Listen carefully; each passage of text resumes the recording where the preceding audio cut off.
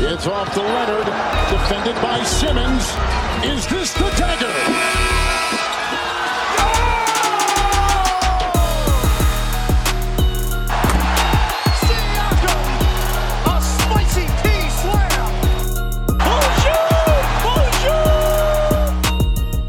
Welcome to another edition of Raptors Pod Table Podcast. Carlin Gay alongside Micah Adams. Micah, what's going on, my man? Carlin, what's going on, my brother? Happy to be talking some Raps today with you. Yeah, happy to be talking Raps with you as well. And we have a special guest who I reached out to on Twitter only because I saw him call you out in an article. I have to welcome in Rick Mealy, who is a freelance writer. You can find his work in Sharp Magazine, Sci-Fi, Rotten Tomatoes. But we're not here to talk style, not here to talk anything sci-fi, or even bad movies. We are here to talk Toronto Raptors, and he does that for Complex Canada a ton. You can go read his work there. Rick, a pleasure, and thank you for making the time. Thanks, guys. Thanks for having me. Yeah, it's so I guess to tie things together, how this all came about is one day we were sitting around in our morning meeting, and we got word that someone was pooping on Micah's take that the Raptors were the 8th best team out of the 22 teams that are going to show up in Orlando at the end of July. Fingers crossed that still happens. The NBA season still happens. And Rick, you decided to take Micah and a lot of others who blatantly kind of disrespect the Raptors to task. So the floor is yours. You haven't said anything about this yet to Micah. We've only read your story. Now you have all the time in the world. So feel free. The floor is yours, my friend. Well, just to start, I like the fact that I get to play the good guy here. I don't think it's exactly like a spicy hot take for me to argue that the Raptors are a very good team. So thank you for that. Micah, I'm guessing you haven't exactly been feeling the love from the Raptors fans this past week. Look, Carlin said that we're not going to sit here and talk about bad movies. I have a feeling that the Raptors 2020 postseason in Orlando is going to have a very Rotten Tomatoes score. Oh, boy. But, hey, the floor is yours for now, though, my friend. You keep going. I mean, you've seen Skinny Marc Gasol, though, right? Like, I feel like that alone should earn them a spot in the top 5. Sure. I feel like Skinny Marc Gasol is not getting near the credit that Skinny Nikola Jokic is getting, but I guess, that's more disrespect. So what is it specifically that you disagree with Mike on? Is it the placement in the power rankings of the 22 teams that are heading over to Orlando? What specifically kind of jumped out at you when you took a look at that article? Look, I do understand where you're coming from with your argument. I think it's really easy to get caught up in like the numbers with power rankings. I get that Vegas doesn't love the Raptors because Vegas has never loved the Raptors, but I just think that like 8 is very low for this team because even Vegas has them at 6. And I'm not saying that they're the favorites to repeat, but I do think that they still belong in that first tier.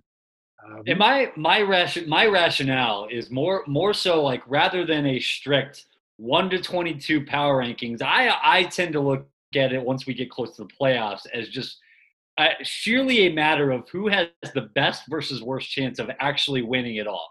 So I'm far more concerned about a team's ceiling than their floor. Like the Raptors have had one of the best regular seasons of any team. I think that much is indisputable. In your article, I believe you pointed out that they were 21-4 over the last 25 games. It's the best record in the NBA. I mean, if we were to seed just 1 through 16 now, they'd be the 3rd overall seed, right? So my sort of skepticism about the Raptors isn't necessarily about what they've done. It's about what they have the potential to do moving forward. And by the way, all of that is rooted in fact about sort of just what they've done during this season. I think that, one of the things that Raptors fans will point to that Toronto is about to enter the postseason healthy, right? We haven't seen them healthy pretty much the entire year. In fact, they've only played 17 games the whole season with their top 7 guys. But I think even in those 17 games, you can start to learn a little bit about just what this team's actually made of. So in those 17 games, They're 11-0 against teams under 500, just 1-5 against teams 500 or above. And the one win was against the 76ers in a game that Joel Embiid did not play. So even when fully healthy, there's evidence out there suggesting that this team, yes, they have a great regular season, but I'm more of the opinion that that regular season is a reflection of a veteran champion team that takes care of business against the teams it should, and that when talent really comes to the forefront, they're a team that just falls a little bit short. And so that was more so what I was saying. When I compare them to the 7 teams above them and even some that I had beneath, I'm just skeptical that ultimately Pascal Siakam, Kyle Lowry, Skinny Marc Gasol, Fred VanVleet, I worry that they just don't have that A-list talent that you need to ultimately win an NBA title. Here's the thing. I think that you're, in a way, probably vocalizing a lot of the same self-doubts that are nagging a lot of Raptors fans right now. But I just find that the health is a big thing for me. I know, as you mentioned, they were playing really well coming into the shutdown. They had ripped off like a 15-game winning streak, right? They'd won their last 4 games before the stoppage. But I just am really intrigued to see what this team can do all together and all healthy. I mean, it's crazy to look at like how many players that they lost for at least 10 games this year, and yet they still managed to carve out the 3rd best record in the league. Like, I think they've built a lot of mental toughness, and people have been counting them out, again and again. People said it last year all the way through Game 6 in the NBA Finals. People said it at the beginning of this year. And so to hear that again, I don't think that Raptors fans are I don't think that bothers Raptors fans as much as maybe it did, because they've been through this before. People keep counting them out, and they keep proving people wrong.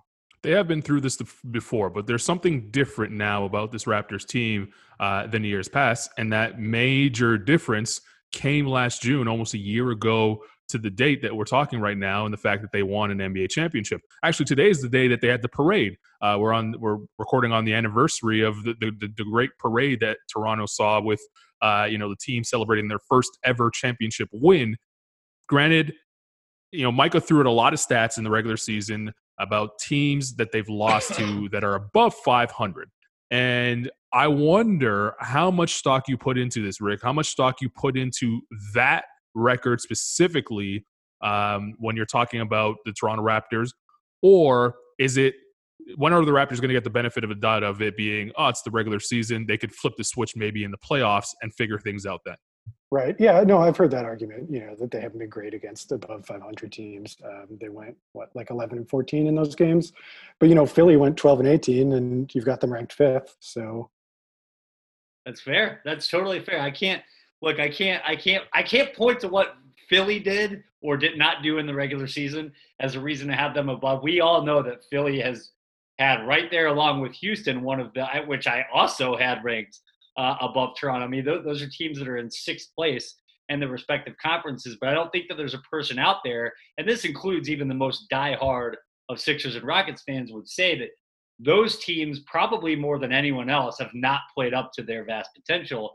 And I think if you're just strictly ranking like the teams based on their potential moving forward, I don't really honestly see how there's an argument that Toronto ultimately has the ceiling that either of those 2 teams has. Now, I will say that I think Toronto's floor is significantly higher than both. Like, I would be absolutely floored if Toronto came out and just laid a turd in the first round against Orlando or Brooklyn or whoever it is that they might ultimately play.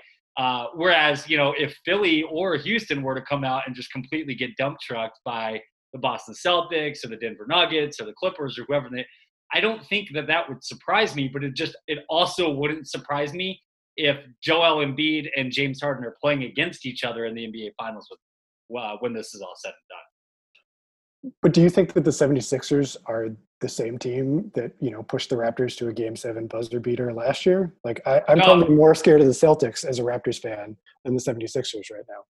No, I'm right there with you. And look, everyone talks about them missing Jimmy Butler, right? Like, if you go back and you rewatch that Sixers-Raptors series, I mean, if those 2 teams were to play again, gone are obviously the 2 guys that were the best players on the floor in those series. And I also think one of the things that gets lost in the shuffle in Philly, they really missed JJ Redick too. If you look at basically every advanced number out there in Philly last year suggested that even when Jimmy Butler, Joel Embiid, and Ben Simmons were all on the floor together, whether or not JJ was out there with them kind of made a really big difference in terms of how good that team was. But I do think that we've seen a different Ben Simmons, specifically this season. In that stretch where Joel Embiid missed time earlier this year, we saw a different side of Simmons come through, one that was far more aggressive, taking it to the hole, shouldering a heavier offensive burden. And even if he still can't hit a jump shot, I think that just the change in mentality has been there in Simmons. And I think it's also worth pointing out that he's also emerged as one of probably the 3 or 4 best defenders in the entire league. So I just think that Philly's unique combination of size between the two of them, and Al Horford, Tobias Harris is big, Thibault's can give a lot of people trouble on the wings. I just think that Philly has a more interesting mix of high-end talent that might give more of a headache than a Raptors team that, like, the Raptors beat you by, they don't beat themselves, right? They execute really well. They're advantageous in transition. No team in the entire league rotates better defensively than them. But, like, you look at them, one example on offense, okay? So, I have major concerns about them in 2 areas, in the half court and late in shot clock. So they're 12th in offensive efficiency in the entire league, but they're also first in fast break scoring, right? And so when those easy buckets disappear in the playoffs, I have significant doubts about when this team can't get out on the floor and run, what are they going to do when the game slows down, specifically late in the shot clock, where they've had lots of issues this season. I have questions for you guys coming up, and I'm actually going to ask Rick a question that a lot of Raptor fans seem to avoid when they call people out talking about the disrespect of the Toronto Raptors. But first, got to remind you that Raptors Pod Table is brought to you by our friends from NBA.com Global. NBA.com Global, of course, the home to the most intelligent, handsome, talented sports writers in all of the world. This week, you can find articles on Luka Doncic, his elite scoring at the rim, reports and confirmations of new jerseys being added to the docket for a lot of teams, including the Toronto Raptors. And should Steph Curry have won the 2015 Finals MVP? A great debate between Mike Adams and Scott Rafferty over on NBA.com. NBA.com Global, your home for all your NBA news. All right. A lot of Raptor fans are quick to point out when they have been disrespected. Specifically talking about Micah's article. 8 out of 22 teams, that is the disrespect, right? But where do you put them then? Where should they be ranked if 8 is disrespected or some level of disrespect towards them? Where would you put them in the grand scheme of things going into the playoffs? I was thinking about this earlier. I think the easy thing is to say heading into the layoff, they were a top 4 team. So they should remain a top 4 team. I don't think, it would be insane to put them above the Lakers, Clippers, Bucks. Right. But looking at it a little bit more this morning and rereading your article, Micah, like I understand. Wait a second. Do we feel a backpedal live here? Are we hearing footsteps? Is that don't pull the punches, Rick. Come on, baby. If you want to put the Celtics ahead of them, I get it. I would say I just don't see them slipping past 6, if that makes sense. That makes sense. And I think that's where the disrespect comes in from Raptors fans. Is I don't think anyone's trying to say like they're the favorite to win the championship again this year. But I think that they belong in that first tier of contenders as opposed to that second tier of contenders. If I were going to throw a nugget to the Raptors here, and I honestly, I earnestly do believe this. I'm not just saying this to sort of play the nice guy. I do think that this unprecedented situation we have in Orlando widens the field significantly, just because there are so many more variables and unknowns now than ever before. And look, anytime you introduce more unknown variables, that introduces the risk for something crazy to happen, right? So like last year's a prime example. Like nobody figured that Kevin Durant would be lost for a series and that Klay Thompson would then, tear his ACL and go down, and then Andre Iguodala would miss games. Like, you have to put yourself in a position to take matters into your own hands when afforded the opportunity to do so. Because the Raptors are not a team that's going to beat themselves, they're really well coached. They execute flawlessly on defense. They're wildly experienced. They're the exact type of team that if Giannis were to come in and stub his toe and not perform well, or if the Sixers don't play up to snuff, or if Jason Tatum proves that he's not quite ready as a 21-year-old, and then who knows, maybe they stumble into an NBA Finals. And then when you get into the NBA Finals, we just saw it happen last season. Anything can happen. Anybody can get hurt. Anybody might all of a sudden catch something that keeps them off the floor for 2 weeks. Like, that's an elephant in the room that has to be addressed when talking about the return to play. For me, it really boils down to the three things, right? One, we talked about, they just haven't been very good against the best teams. Okay. The other, I have sincere doubts about their ability to go toe-to-toe with another star down the stretch. Case in point, tied or down one possession in the final 10 seconds this season. They are the only team in the entire league that has not made a single shot in those situations. Not one time. They're 0 for 7. Last year, they made 6 of them. Kawhi accounted for 5 of those 6. Okay? The last one, and again, this touches back with the offense. They're 12th in offensive rating. It has been over a decade since a team made the NBA Finals ranking outside the top 10 in offensive efficiency. That was the Lakers in 2010, who, by the way, had a guy named Kobe Bryant. No disrespect to Kyle Lowry or Pascal Siakam. They're not Kobe Bryant. And in fact, if you look at each of the last 6 seasons, both teams from either conference ranked in the top 5 in offense. The Raptors are just 12th. There's only so much that experience and defense and coaching and execution can take you. And that's just, for me, why I look at the Toronto Raptors as a team with just a significantly lower ceiling, even though they have a significantly higher floor. So that brings up the question. You mentioned the lack of a closer, pretty much. And they had one last year, and probably the best closer in the game in Kawhi Leonard, and they were successful through the playoffs, really leaning on him heavily. Well, he's not going to be there anymore. He was like that safety net that is now gone. Heading into this postseason run, Rick, do you think that the Raptors can be successful in the playoffs without having Kawhi to fall back on?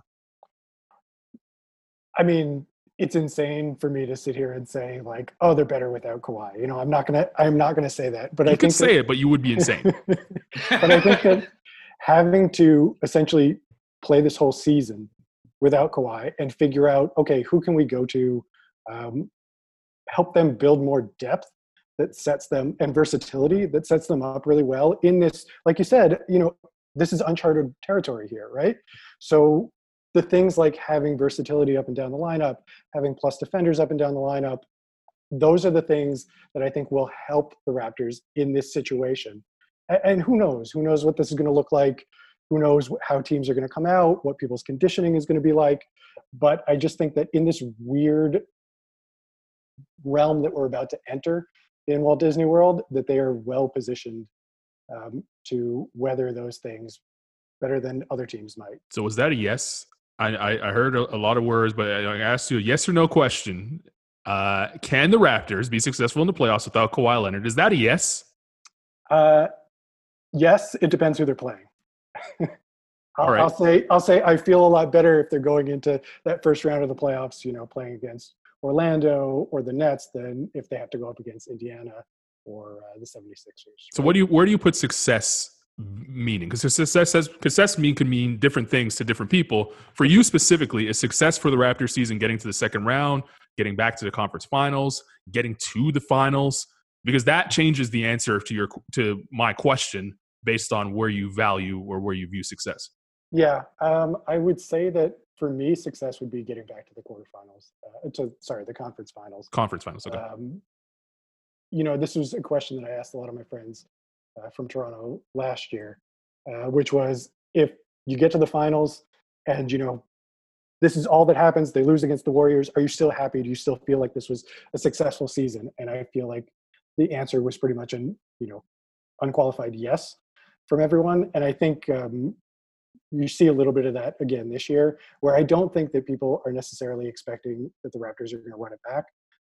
I think they started playing so well in the beginning of the season that people started letting themselves think that, like, yeah, we've got a shot. And I think they do have a shot. And I think that that's really all that you can look for as a Raptors fan, especially with everything that's gone on. I think you want to be able to say, like, we can hang with the top teams in the league. We can, I think if they got bumped out of the first round, that would be very unsuccessful. That would be very embarrassing. Yeah. But for me to get into that second round to, make the finals, yeah, that would be great. But I think just making the conference finals would be a very successful season. You haven't ranked 8th, Micah. Do you feel the same way? Success being conference finals?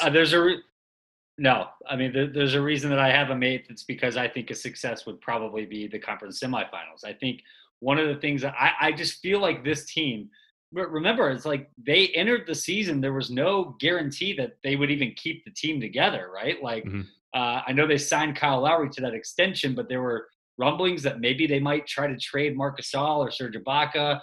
Both of them are unrestricted free agents. Maybe Fred VanVleet might find a new home. And then they played well enough that they basically made Masai Ujiri's mind up for him by playing so well. To me, this has always had the mark of a team that's going to go down in probably the conference semifinals, maybe the conference finals, but just to a more talented team and a 6 or 7 game series. And the one thing for me that I think is a little bit unfortunate is I think that there's not a person, player, coach, front office, person, fan, anybody across the entire league that doesn't have the utmost respect for the way that Toronto has valiantly defended its title this season after losing Kawhi Leonard.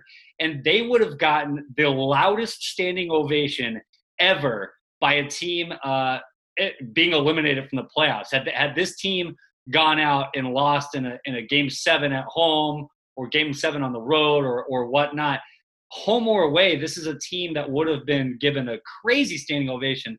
It's unfortunate that no matter how the season ends now, it's going to happen in an arena in Florida without fans there present. Remember, this is the only team in NBA history that has ever come back to defend a title after losing losing their best player to free agency. Yeah, the finals. Every other time that's happened, it's because somebody retired, like Michael Jordan and the Bulls after '98, or Bill Russell in '69. This is the first team ever that ever came into a season after defending a title that essentially just lost its best player to another team. And for them to come out here and have the 3rd best record in the NBA, it's been a remarkable season. But there's a reason I had them 8th, and it's just because I just don't think the ceiling is there.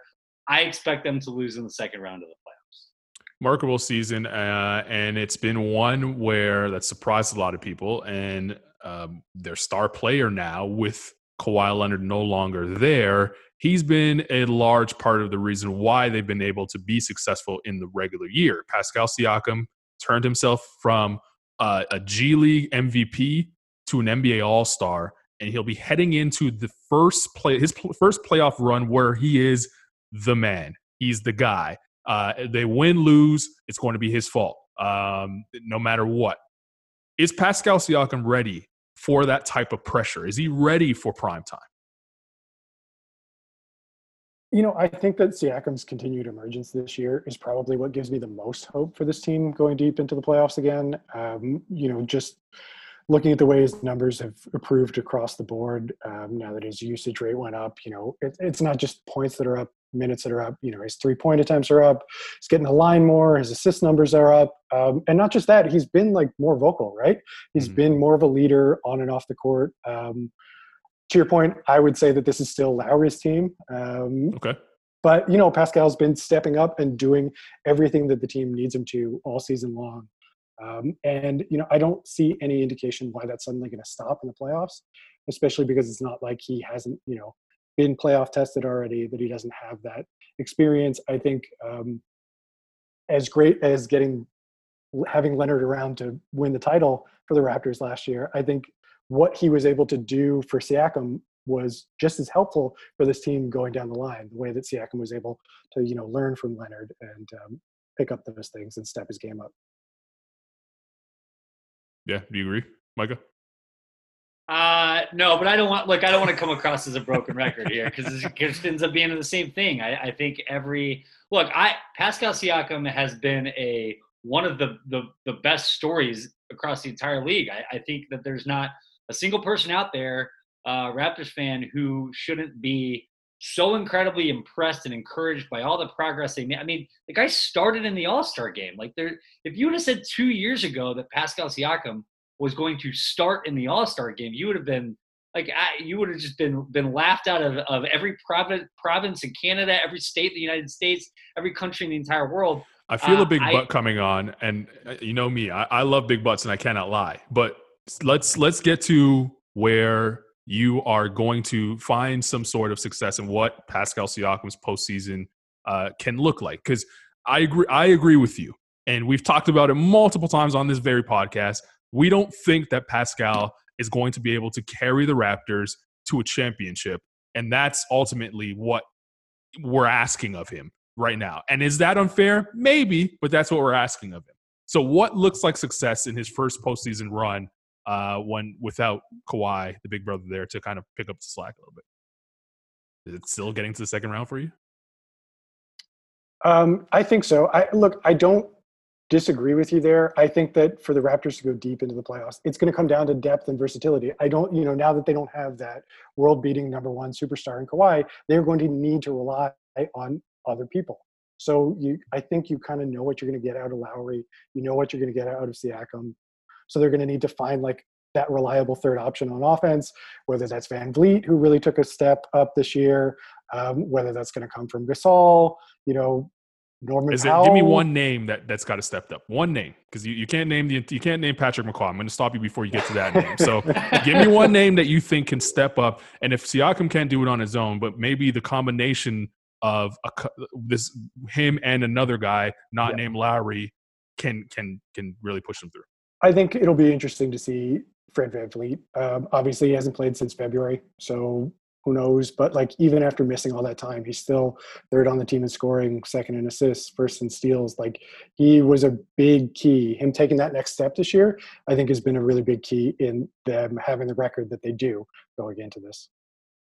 I look at Pascal Siakam's upcoming playoffs similar light to how Nikola Jokic, I think, answered some questions last year, because last year Jokic entered the playoffs for the first time ever, really had a magnifying glass on him about what he could do as a number one option when called upon to do it in games that mattered more than, in January at home against the Atlanta Hawks. And even though the Nuggets lost in the second round, Jokic played inspired play from start to finish. And I think answered a lot of questions sort of about his capabilities as a legitimate number one option. I would look to Siakam asking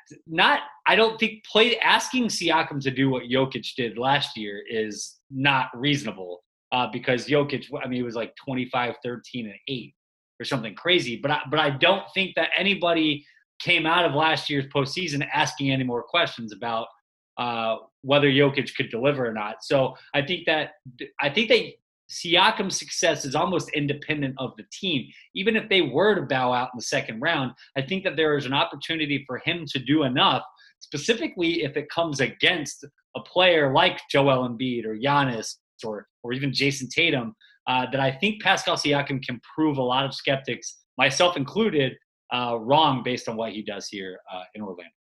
It'll be unprecedented at times, and it's going to look really different. And as Micah mentioned a little earlier, that we're going to be playing games in an empty arena. Last year's championship playoff run, a lot of the Raptors' home games felt like there were 80,000 people there versus, the 20,000 that packed into Scotiabank Arena.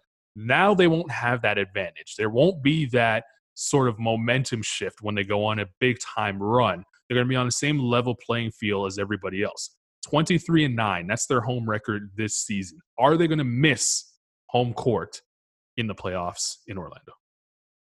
Oh, I mean, absolutely, right? Like it's going to be hard to imagine watching Raptors games without shots of that packed Jurassic Park going nuts, right? You can't really do that with social distancing. Right. But in a weird way, maybe they are getting a bit of an advantage because they're getting that extra time to get settled in at the Disney complex, right? They're going to be heading there instead of returning to their home market to Toronto to practice. They're going to get some extra time down in Florida. So who knows? Maybe that helps. But, I don't think, yes, the Raptors have benefited from, home court advantage more than some other teams. But I don't think that they're suddenly at a disadvantage now that they're playing at a neutral site, just because, like you said, everyone's in the same boat, right? We're all the teams are navigating this weird, uncharted territory. So yeah, I agree with you. I mean, they're gonna miss not having games there, but everyone's gonna miss not having games at home. I do think that the Raptors actually, I mean, I believe they have identical 23-9 records at home and on the road, but they've been a lot better on the road than most contenders have. I believe they have the 4th best net rating on the road in the entire league. They're a veteran team. They won in the finals 3 times at Golden State last year, which, I mean, that just never happens. So they're a team that just is not going to be bothered, I don't think, by the unusual circumstances of playing in Orlando. So in a weird way, it's like, yes, they're going to miss Jurassic Park and miss playing at Scotiabank. But on the flip side, I think that they're a team that's probably as conditioned as anyone to really succeed in this just weird environment that we're going to have down in Orlando.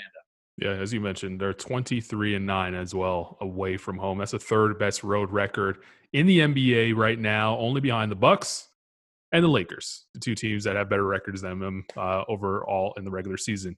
Rick, really appreciate you spending time with us here and doing this. Hopefully, we've now made up with that last point there with you guys agreeing on something. And we continue to encourage people to go read your work over at Complex Raptors. And also, if you want to get stylish, Style Magazine and then Rotten Tomatoes. What was the last Rotten Tomatoes review you gave?